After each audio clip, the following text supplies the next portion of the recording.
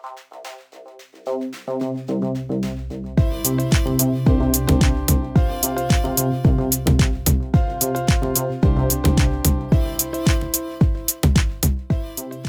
up, everyone? I'm Catherine Rudder, and you're listening to Life in the Fast Chain. Or you are watching. On this episode, we have Kieran McGonigal from ISDA and Jason Rosofsky from R3 talking about what ISDA is doing in the space and governance and standardization. A lot of things I personally don't think about on the day-to-day, but it is very interesting to learn about from Kieran and Jason because they are so close to it. And they recently wrote a paper that you can see in the bio of this episode. I vowed to them that I would read it, and it sounds like I'll be able to digest it with my limited knowledge on the topic, but everyone should read it if you're interested. I learned a lot on this episode, and they were just a good hang. I'm so happy to get full episodes out there in this new normal, and hopefully I can get a bunch out there in the next few weeks. So enjoy.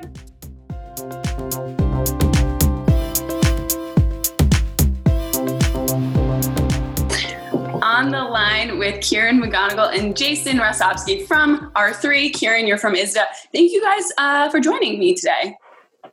Yeah.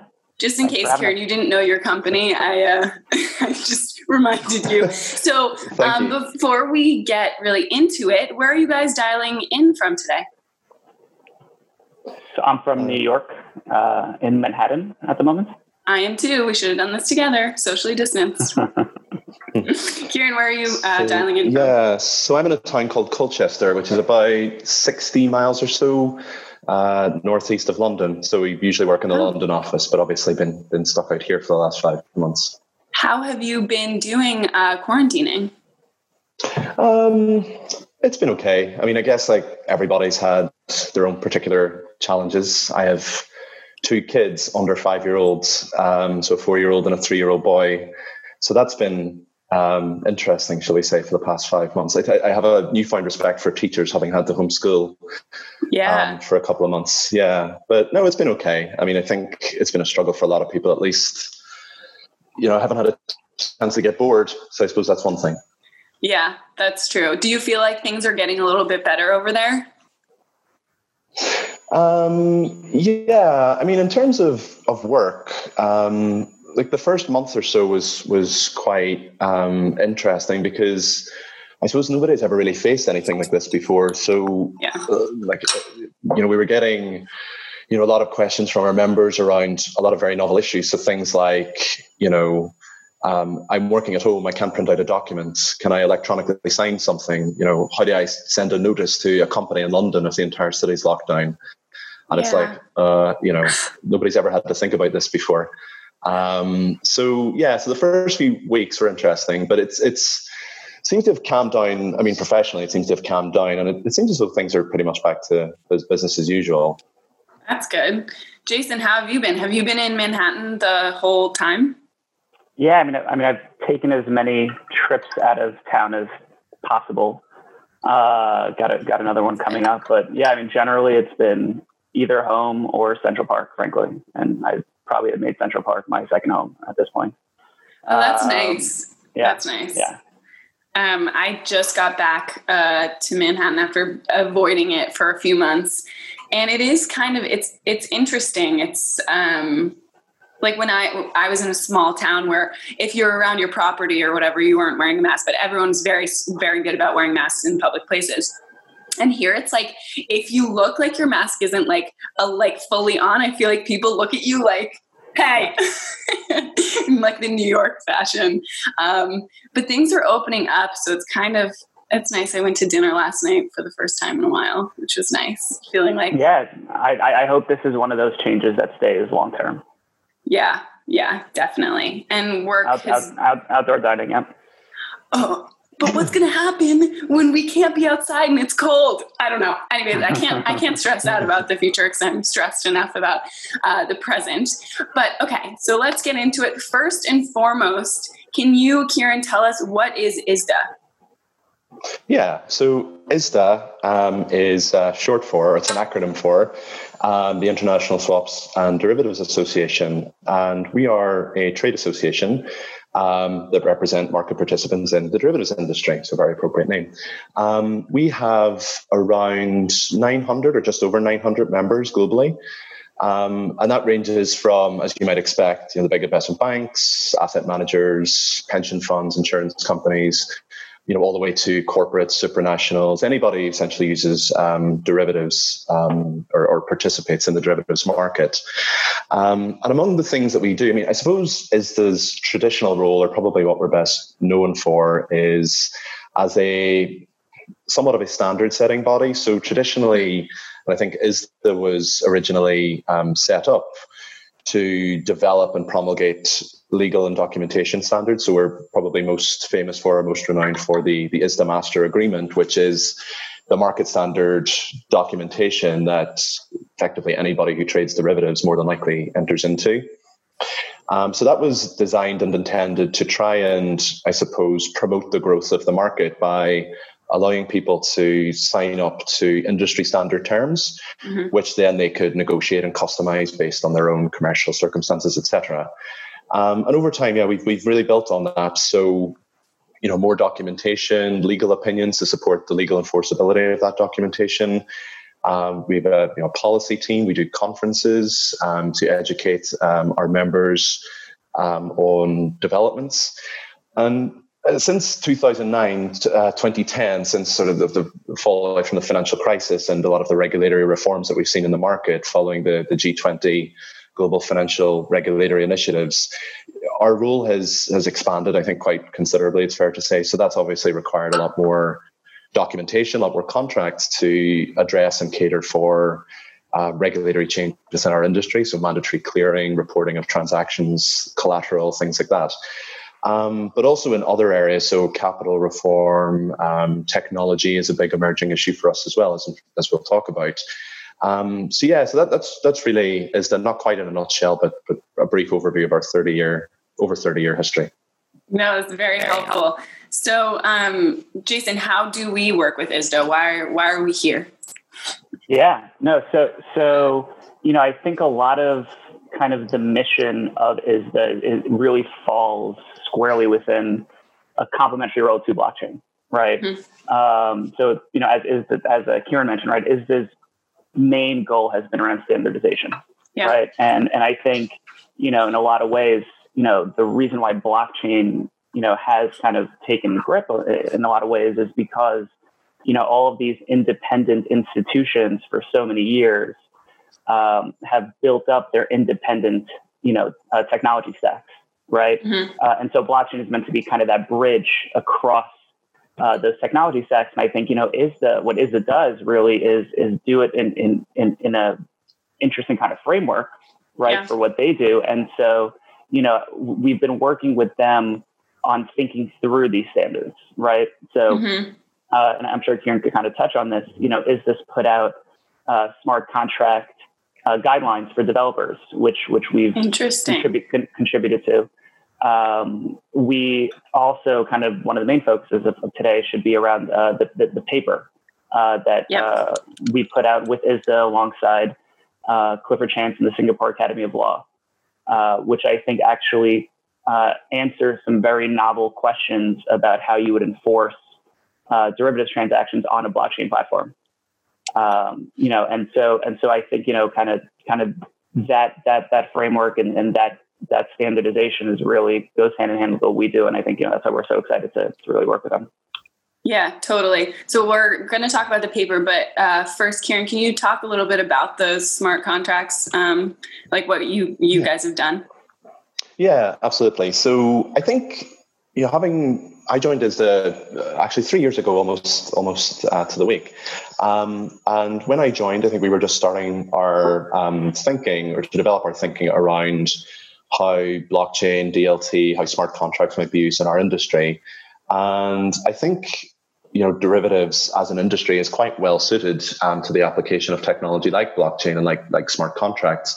I mean, if you look at sort of the economic terms, for example, of a derivatives transaction, they're all fairly operational in nature. You determine the payout of a derivative by reference to an external data source. You perform a calculation. You determine that X is due to Y on a particular date. It lends itself well to the representation of that kind of logic within computer code. Similarly, I think as Jason mentioned, I think a lot of the issues that we have, or that is traditionally faced and tried to solve in terms of standardization and documentation, are things that we are increasingly looking at in other areas as well.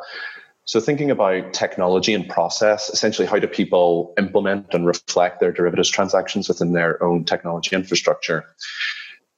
Firms tend to have their own individual representations of trades. So, I'll enter into a contract with you. We'll take the terms away. We'll implement them into our systems.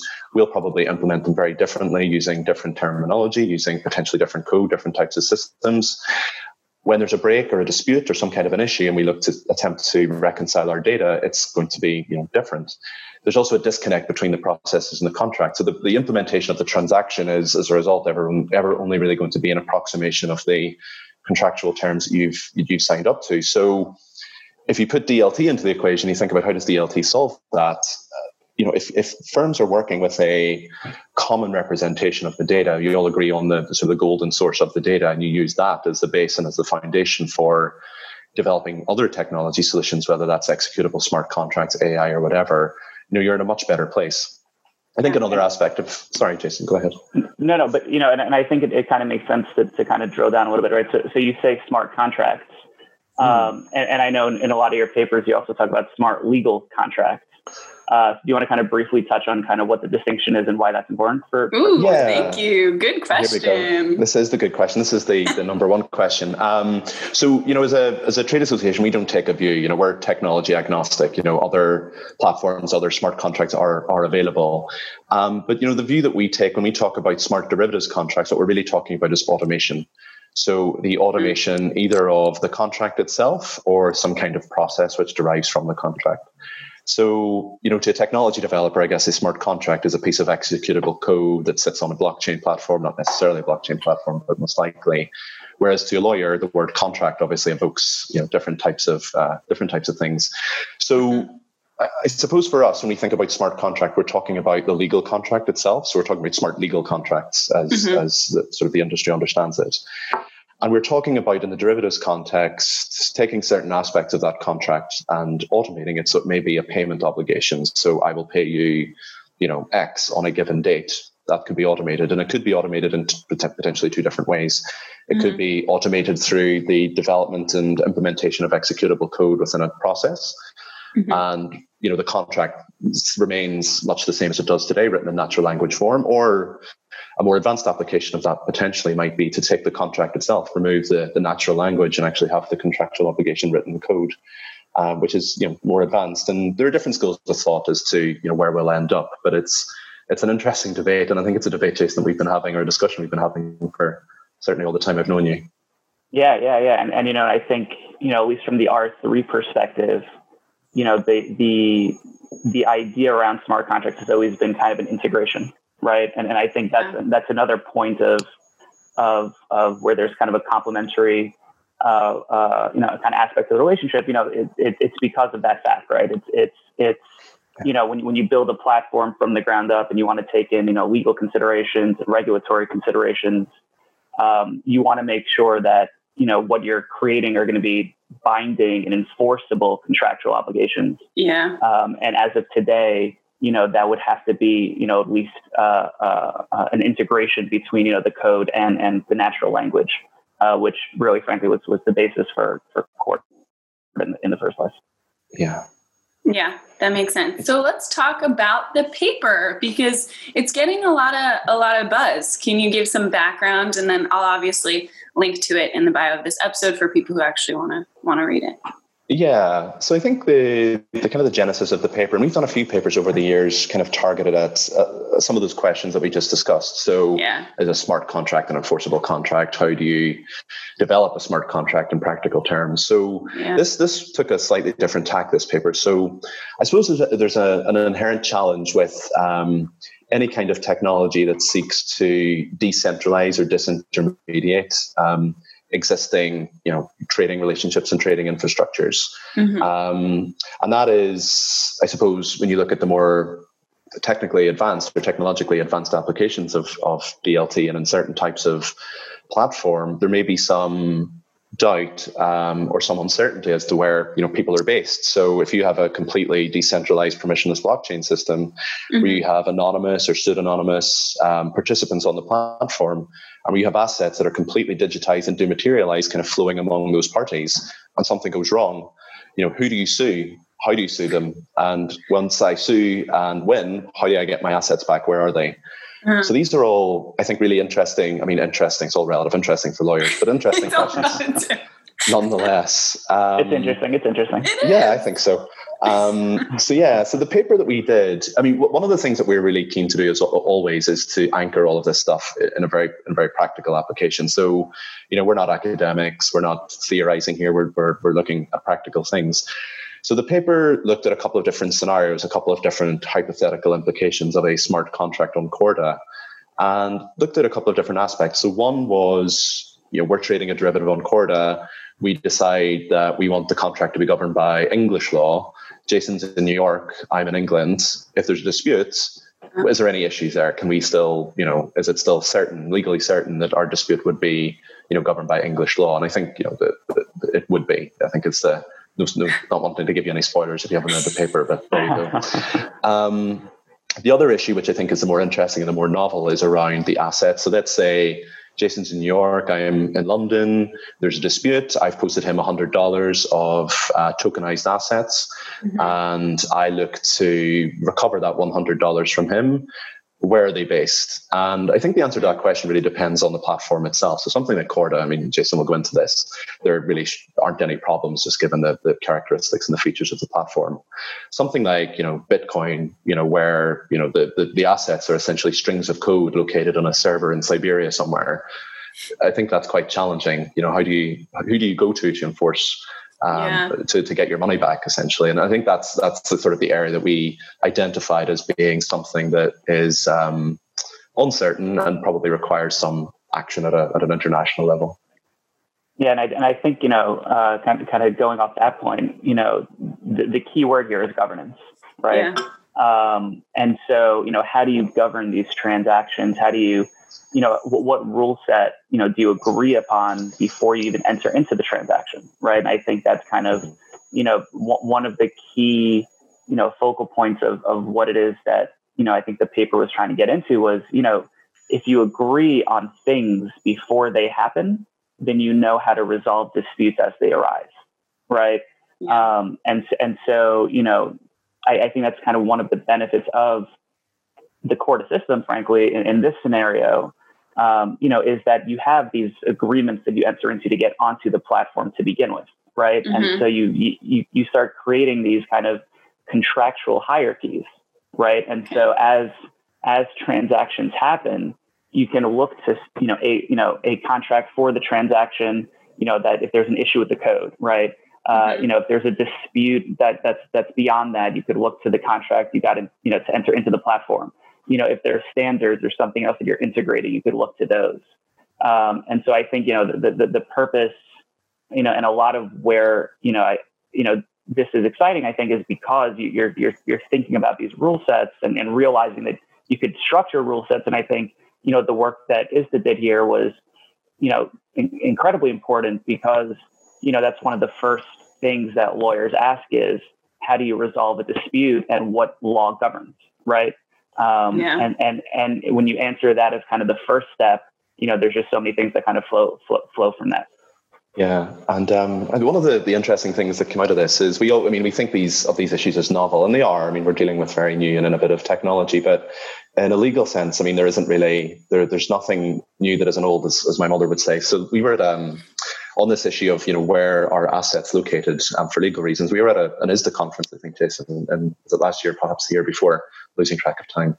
And we were talking about there's no certainty here. We've never addressed this issue before. It's completely novel. We're at the frontier here. And somebody puts their hand up and they're like, no, actually, we looked at this exact same issue 20 years ago when we were doing I think it was the Cape Town Convention on kind of property rights in space. And we were like, well, we thought about, where is a spacecraft that's located in geostationary orbit above the Earth? Where is that located for legal reasons? How do you take security over that? So there's always stuff you can learn from. So I suppose here space law is an inspiration that we can perhaps draw upon for our work. This is really cool. I will say for some, it's not just like a novel, interesting. I find this very interesting because it's also something, since you guys deal with this stuff every day, like I don't really think about this as much. So it is actually really cool to think about these things because obviously governance is a huge question in this like new world that we're kind of jumping into. Jason, you've talked to me before about how the Corda network governance is kind of similar. Can you talk about Corda network and how that all kind of relates? Sure. Before we go there, though, I think there's a second part of this paper, which fun fact, which I think is actually just as interesting, at least from my perspective. Right. Let's see. And so the paper addressed two things, right? Okay. The first is obviously this, choice of law. How do you, address issues when they arise? Mm-hmm. And there's a second question posed, which is an issue has arisen. How do you now remediate? Okay. And so in the paper, we took kind of a real example, which was, a token was sent to the wrong party. Okay. And there is now a court order out there. And a judge has said, you have to remediate this, right? These tokens that were with the wrong party have to be with the right party. Okay. Yeah. So the question is, if this is meant to be immutable, how do you solve for that? Right. Yeah. And what's interesting is we kind of went through and came up with, I think, a very interesting solution to this. Frankly, because, in Corda, you have, distinctions between the notary and the node and, who's validating and who's using and who's issuing assets. And so, again, provided this is all in the governance, which I think is kind of the keyword here, in the platform that you enter into, the idea is that you can serve the court order onto all the participants on the platform, right? So the notary now knows that it should no longer validate the tokens that were incorrectly sent, right? Mm-hmm. So essentially the person that has them can no longer forward them on. Okay. But now you also ensure that the issuer of the tokens sends them to the right party, right? Mm-hmm. And the notary now knows that those are in fact accurate, right? Okay. And so if they're incorrectly sent and now you want to remediate that error, you have a means of doing that, right? So I think it the paper addresses both the before you enter into the platform, how do you resolve disputes, and then also if a dispute happens, how do you technologically implement that? And I think that's probably the second piece of that I felt was interesting. I thought you were going to say the second interesting thing with the PowerPoint diagrams that I put together. I thought they were. I thought that was a given. To be fair, yeah. ISDA and Kieran put together very succinct and precise diagrams that really really show what needs to happen. Perfect. Your tokens are in the post. Well, so for a lay person like me who doesn't know all of this information, because I have not yet read the paper, would I be able to understand and like the paper just from someone who's like not in this world? I think so. Yeah. I think, and I think, especially if you look at the diagrams, frankly, Oh, well, that's a good point. Of course. You'll see it all. But no, I think, especially when you kind of get to this, I think there's some kind of level of understanding you need to get to, but, that's why I would also say read all the other ISDA papers because they all lay the foundation for this kind of step by step. Yeah, I agree. I mean, there's no getting away from it. It's a technical area of law. It is, somewhat academic, despite our best intentions. There are over 100 footnotes, for example. Wow. But yeah, I mean, as I said, like a lot of the things that we try and do, we try and make sure it is as practical as possible. So it is does use real life examples. It does, to the extent possible, try and anchor all of this in reality. So yeah. Yeah. Why don't you read it and let us know? I'll report back. Well, on this page, I was extremely lost, but other than that, yeah, it does sound very interesting, though. But like even from someone who's not in that world, kind of thinking through these things. Yeah, it is interesting. Yeah. But it's an interesting question. I mean, it's an interesting point. It's like one of the challenges I think certainly that I've faced having come to this a couple of years ago is bridging that gap between, because nobody comes to this as an expert in every different aspect. I mean, I don't, I try my best, but I don't understand the nuances of the technology as well as I'd like to. So a lot of it is trying to bridge that gap across, lots of different disciplines, it's interesting, but it leads to, all sorts of, confusions and things, the confusions over what words mean. Like the classic example in our world is the word execute. So for a lawyer, execute means, sign a contract. Yeah. To a technology developer, it means execute a piece of code. And, to somebody else, it means something else a little bit. But I think you hit on a good point before, which is there's so many analogies to be made, right? Yeah. Space property aside for a second, there are issues that, financial technology platforms have been, thinking about and dealing with for some time, right? Tokens can be analogized to, whatever it is that they're meant to represent, and how they're represented today, frankly, right? Yeah. So I think there are, a lot of analogies that can be made, and I think that's the way forward, right? Yeah. Is you help people understand what the terms that they get today. Yeah, definitely. Yeah. Speaking of analogies, back to my question about Corda Network. What a segue. Fantastic. With the Corda Network, one of the main goals, and so for, kind of general conversation purposes, the Corda Network is a network for Cord apps to be interoperable. And it's administered by an independent foundation that R3 helped found, that's based out of the Netherlands. And so, the idea there is to allow kind of the users and the members of the Corda Network to also, help govern the Corda Network. So there's an analogy between kind of the shared governance that, we're looking to kind of develop on the Corda Network, especially for the interoperability between applications, right? For the movement of, the dollar from the trade finance Cord app to the insurance Cord app. At that space, you want to have, again, going back to the key word, right? The governance that allows you to know what happens, if something goes wrong, what are the rules you abide by? And frankly, what are the rules if everything goes right? Right.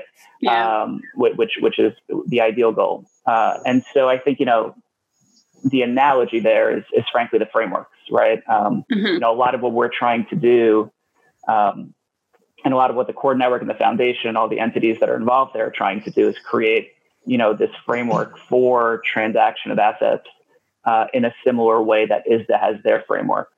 And so, I think as everything kind of progresses and development and thinking and all that, there's a neat little kind of fit there, between, the software governance stacks and obviously, the contractual frameworks that ISDA put together. Yeah. And, the point about interoperability is a really important one.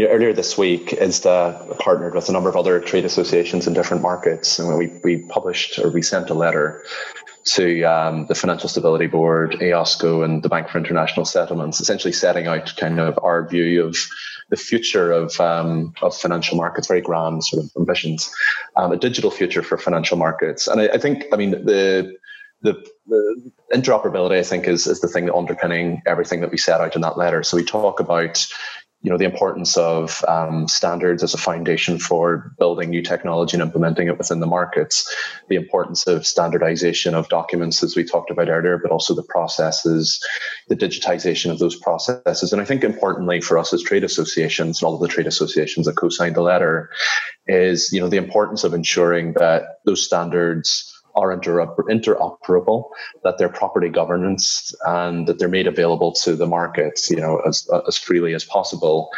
Because, like Jason said, I think, what you don't want as a financial institution is to have, different documents for different business lines and different processes for business lines. If those differences aren't justified, you don't want to have to implement different platforms in each of those businesses. And, particularly as a vendor, you don't want to be going down the street and doing something different and bespoke for every single bank, because ultimately, take a step back, what are we trying to solve for? We're trying to solve for the inefficiencies and cost stress that our members and financial institutions are experiencing.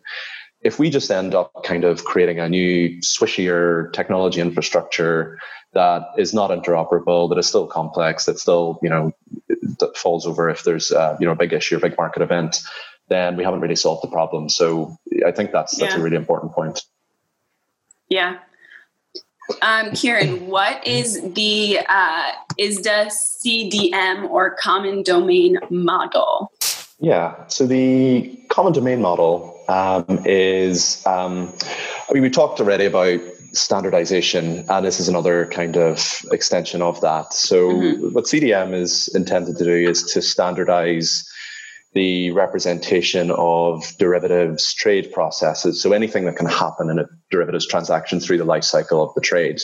So payments, novations, terminations, all that kind of thing. And it goes back to the point that we were just talking about around interoperability and the fact that, different firms on the street will have different representations of different aspects of a trade within their system. So the CDM is an attempt to completely kind of harmonize that.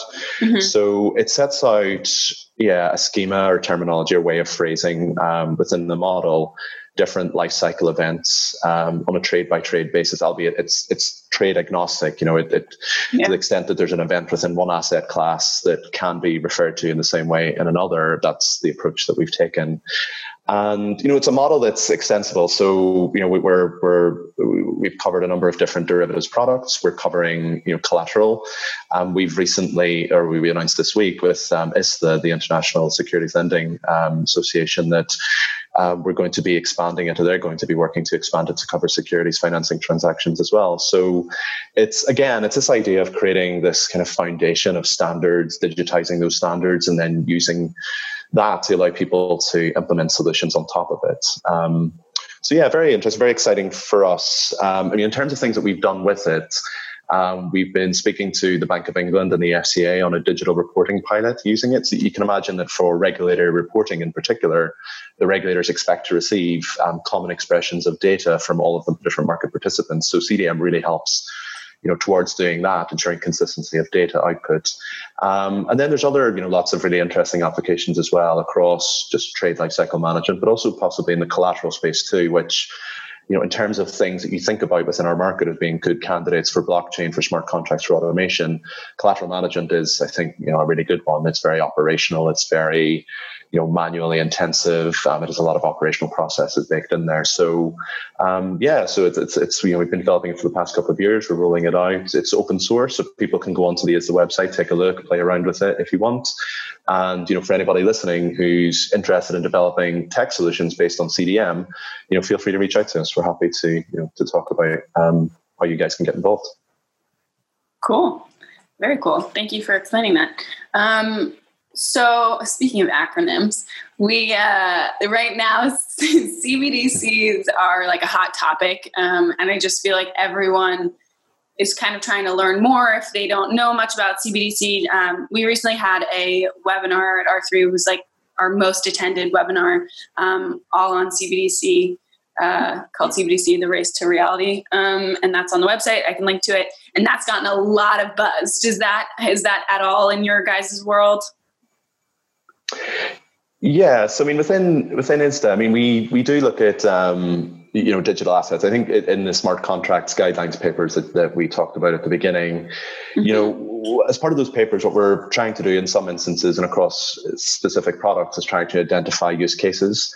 Yeah. Going back to collateral management, I think you could, I suppose, streamline and standardize a lot of the processes that make up a standard collateral management system or technology infrastructure by standardizing it, digitizing, using blockchain as a books and records type of management system. I think we get probably longer term benefits out of that is by tokenizing the collateral assets themselves and having them being transferred directly on chain.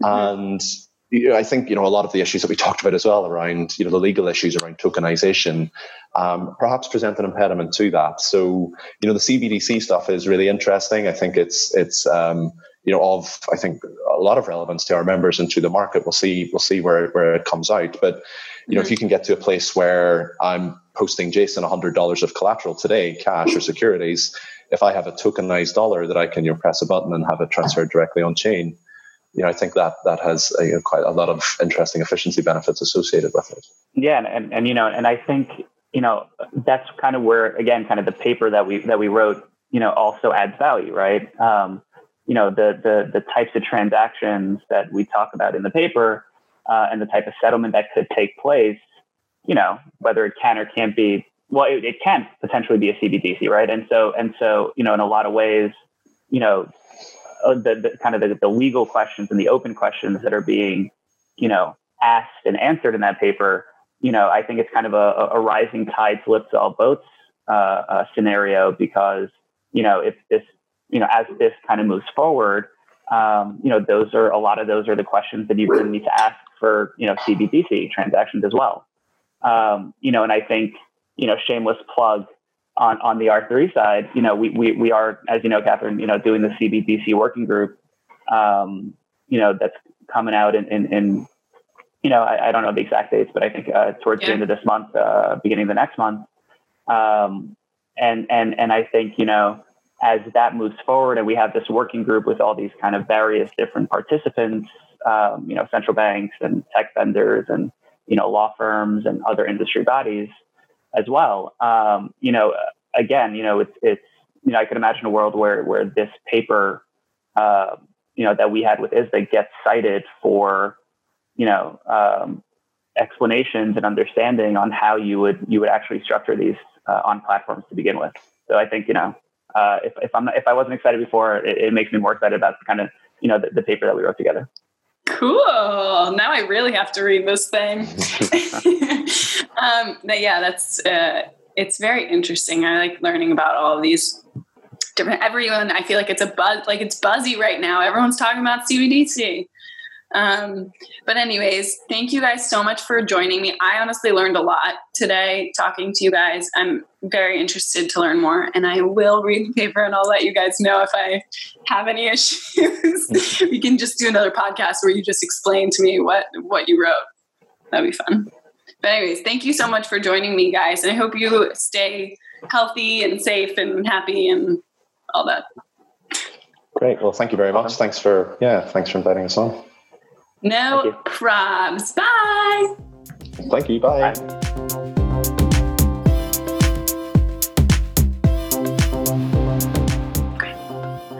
Thank you for listening to this episode of Life in the Fast Chain. As always, share it with your friends and family. You can always give me feedback at Bread and Rudder on Twitter. And there will be a lot of new episodes to come. I know I took a brief little hiatus, but we back, baby.